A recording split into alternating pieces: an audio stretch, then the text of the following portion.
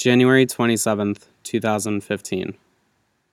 Dear Kathy, today was a super long day, and don't know if I am actually coherent enough to do anything except watch Netflix and fall asleep. I could not even take a shower.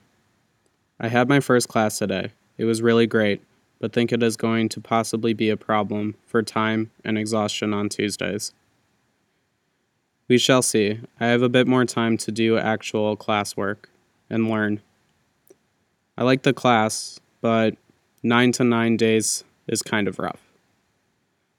I love you, and we'll talk to you tomorrow. Love, Death is a Drag.